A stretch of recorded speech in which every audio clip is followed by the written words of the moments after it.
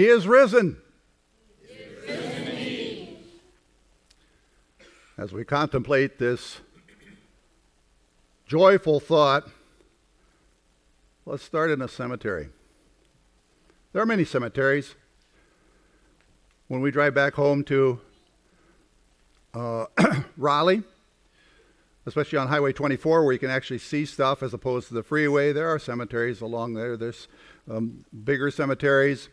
Each one of these tombstones here, like in this cemetery, has at least one dead person buried beneath it. This is the way it is in cemeteries. Some of these cemeteries, like I said, are bigger. There are some little family cemeteries. There's one that's, I forget the name on it, but it's identified. There's probably a dozen graves. Each one of those graves has a dead body under it, has been there since that person died. There are no doors on those graves, no exit, no escape hatches. No, it's a one-way door. Go into that grave, and there you stay. No one comes out. Now, once in a while, you'll find an empty grave. Sometimes that means that a grave was dug up, and the dead body was taken out of the grave for some kind of examination or whatever, but it's still dead. And most of the time, that dead body will go back into that grave. More often, it means that there is a grave been dug because someone has died. A couple of Sundays ago, when we were going back to Raleigh, one of these cemeteries, there were two of these canopies set up in that cemetery over open, freshly dug grave sites. At one of them, there was a family gathered. They were obviously ready to lower their loved one who had died into that grave. The other one was empty, waiting for that family of that person who had died to be put in that grave. So every grave that we see represents someone who has died. It means death, even an empty grave. But the empty grave we look at this morning is completely different from all of those. It's a grave of someone who came to life. We read about that first Easter Sunday very early in Luke 24. On the first day of the week, very early in the morning, the women took the spices they had prepared and went to the tomb. They found the stone rolled away from the tomb, but when they entered, they did not find the body of the Lord Jesus. It's a different scene than we have today with our graves. Once someone's put in the grave and it's covered up, there's no way you can access the body. That was different when the graves were in, at least some of them, were carved into like small caves in the side of a mountain or a hill or something like that. And so these women, they were going to go back to finish taking care of the body of their dear teacher and friend, Jesus Christ. He had died. He had been crucified, and he had died. They knew what was happening there. They had been there when he was laid in the grave. They watched it happen. They had watched him as the life flowed out of him on the cross. They had seen he was genuinely dead. They knew that. They had already put some of the spices around him, wrapped him in certain cloths. They went out and they bought some more, but it was just hours before the start of the Sabbath on Friday evening. In Jewish culture, the day starts for celebrations like this in about 6 p.m. at sunset, continuing until sunset the next day. So they only had a couple hours to do the first things. And then early on Sunday morning, which had been the first chance after the Sabbath when they could work again, they were headed to the grave to finish what they wanted to do to take care of their dear teacher and friend, Jesus. Now, they knew what they were going to run into, or what they thought they would run into. This grave had not only was Jesus dead in there, but they rolled a stone in front of the grave. They had sealed it. They had posted a guard. No one was supposed to be able to get into this grave for fear someone was going to steal Jesus' body and claim that he rose from the dead. They talked about it, but they said, we'll just wait till we get there. We're going to do this. We don't know how we're going to get in, but we'll figure it out once we get there. So this is what they were up against. This is what they were thinking as they were walking to Jesus' grave. But when they got there, what'd they find? The grave was open. There were no guards around. The stone had been rolled away. And there was emptiness in this tomb. The cloths were lying there, folded up neatly. But Jesus' body was not there. Jesus was not there. It was an empty grave. That's what they found. So the first truth we're going to see is the women saw Jesus' grave empty. It might be something like if you have participated in the burial of a dear loved one, maybe even your mother or something like that, and you maybe watched as life left her body. You saw she was dead. The undertakers took her away, embalmed her, put her in the casket. You said goodbye. They closed the casket. You went to the grave. You went to the cemetery.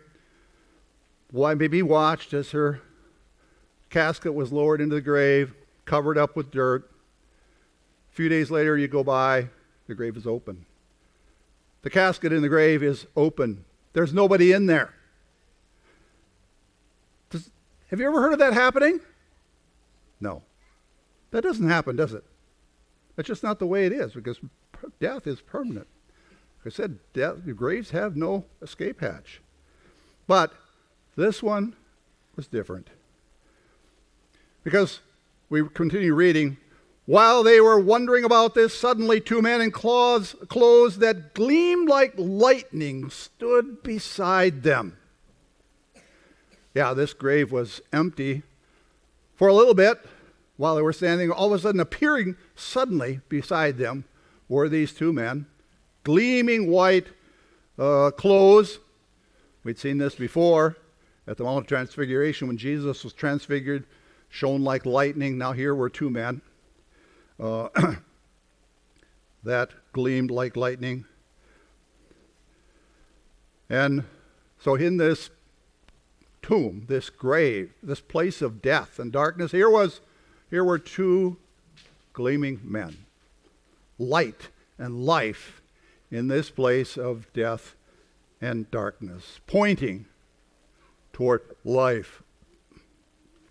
So the second truth is the women saw angels in Jesus' empty grave. This empty grave is taking on a different tone, isn't it? And we continue reading.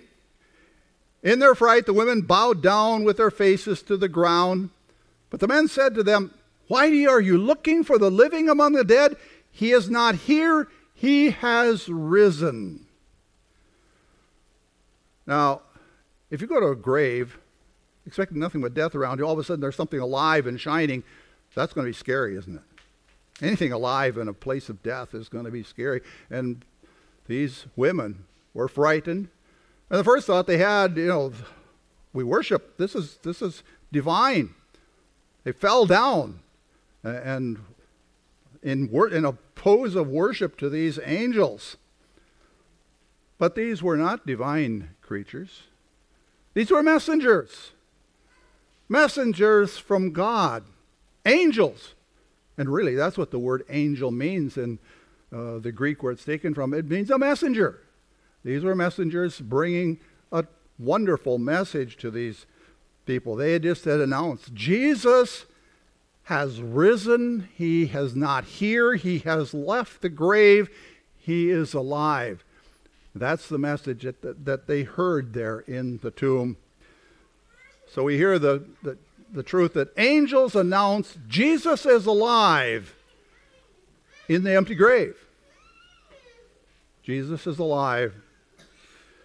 A message from lightning bright angels. That's hard to dismiss if you hear a message from some men like that.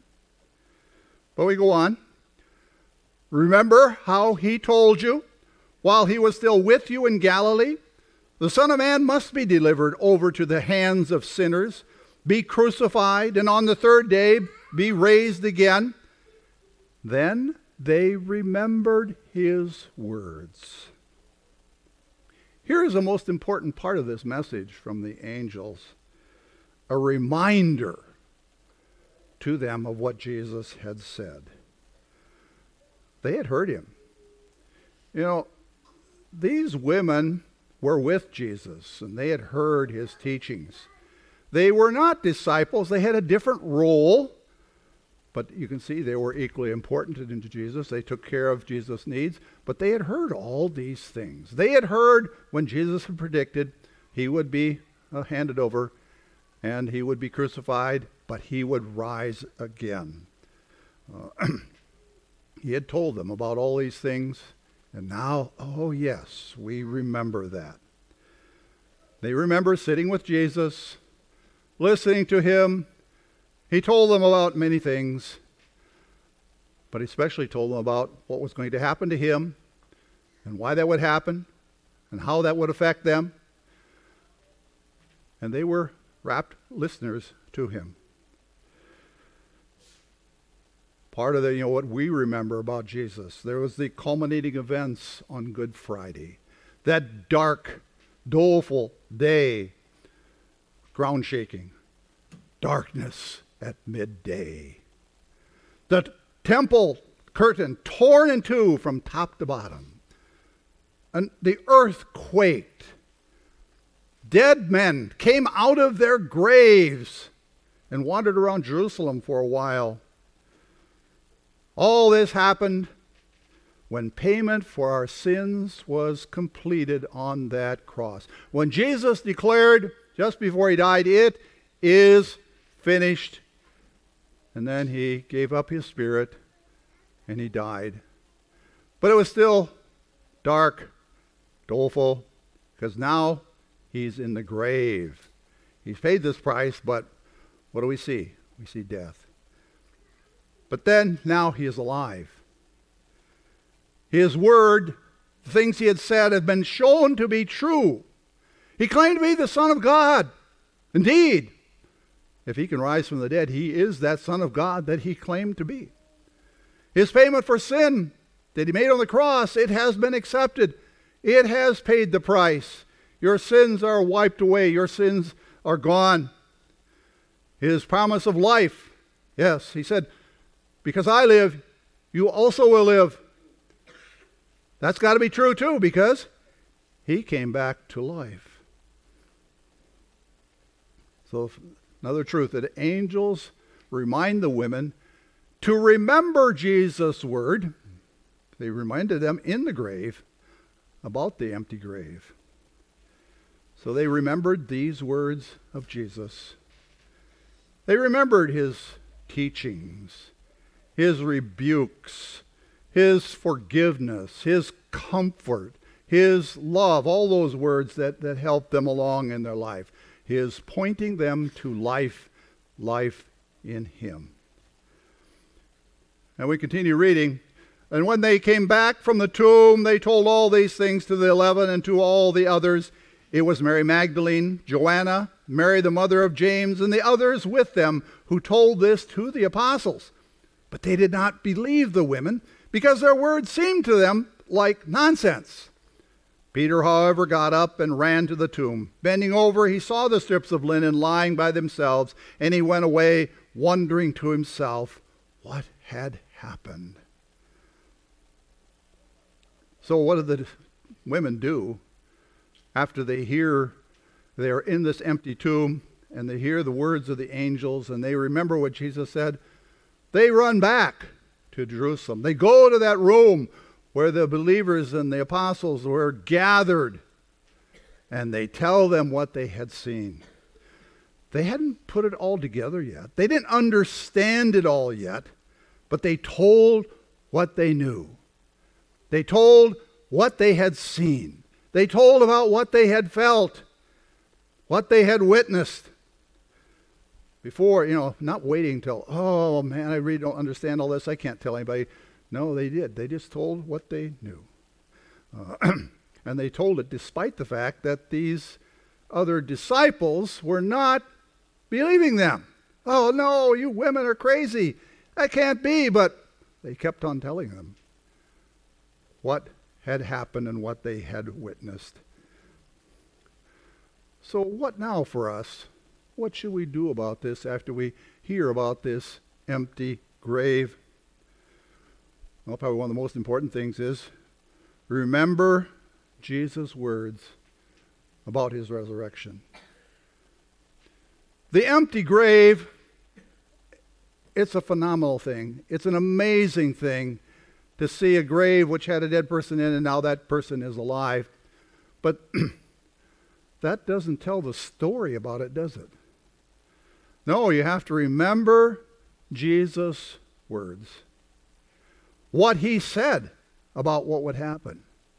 How he had told the disciples, how he had told us that he would be handed over to wicked people, that he would be crucified, that he would die, that he would be buried, but that he would rise again. How he had told them, you will live. Believe in me, you will have eternal life. Everyone who believes in me will not die, but have eternal life. These are all important things for us to remember. And of course, we remember them by going into his word, looking into those gospels where those things were written down. That's where we get reminded of those things and remember them like the women and believe them. But think of this also. The whole Bible is Jesus' word. All the Bible is about Jesus. All the Bible focuses on Jesus from Genesis to Revelation. From that first promise in the Garden of Eden of a descendant of the woman, that was Jesus, to that Jesus at the end of Revelation who is going to come quickly to take us back to himself. That's Jesus. We want to get back to those things and study those things because that's where we get our hope and our joy, our hope of eternal life. We also want, like the women, tell others Jesus' words about his resurrection. These are important words. These are words for everyone. Jesus died for everyone. He rose for everyone. And it's a message of joy and happiness. Oh yes, there will be many people who won't believe it, who won't want to believe it, who maybe think we're crazy. But still, we have to tell others. This is what Jesus wants us to do. This message is for them also. And just tell what you know. Tell what you believe. Yes, I know Jesus died for me. I know Jesus rose from the dead. I know he will raise me at the last day. And of course, after you've done this a little bit, you think, oh, I should go back and learn a little more so I can tell these people a little more about Jesus. But don't wait till everything is crystal clear in your mind before you tell. Just tell what you believe. That's what the women did. That's a good example for us. And finally, just simply remember the empty grave. It brings life. It brings meaning. It brings hope. Amen.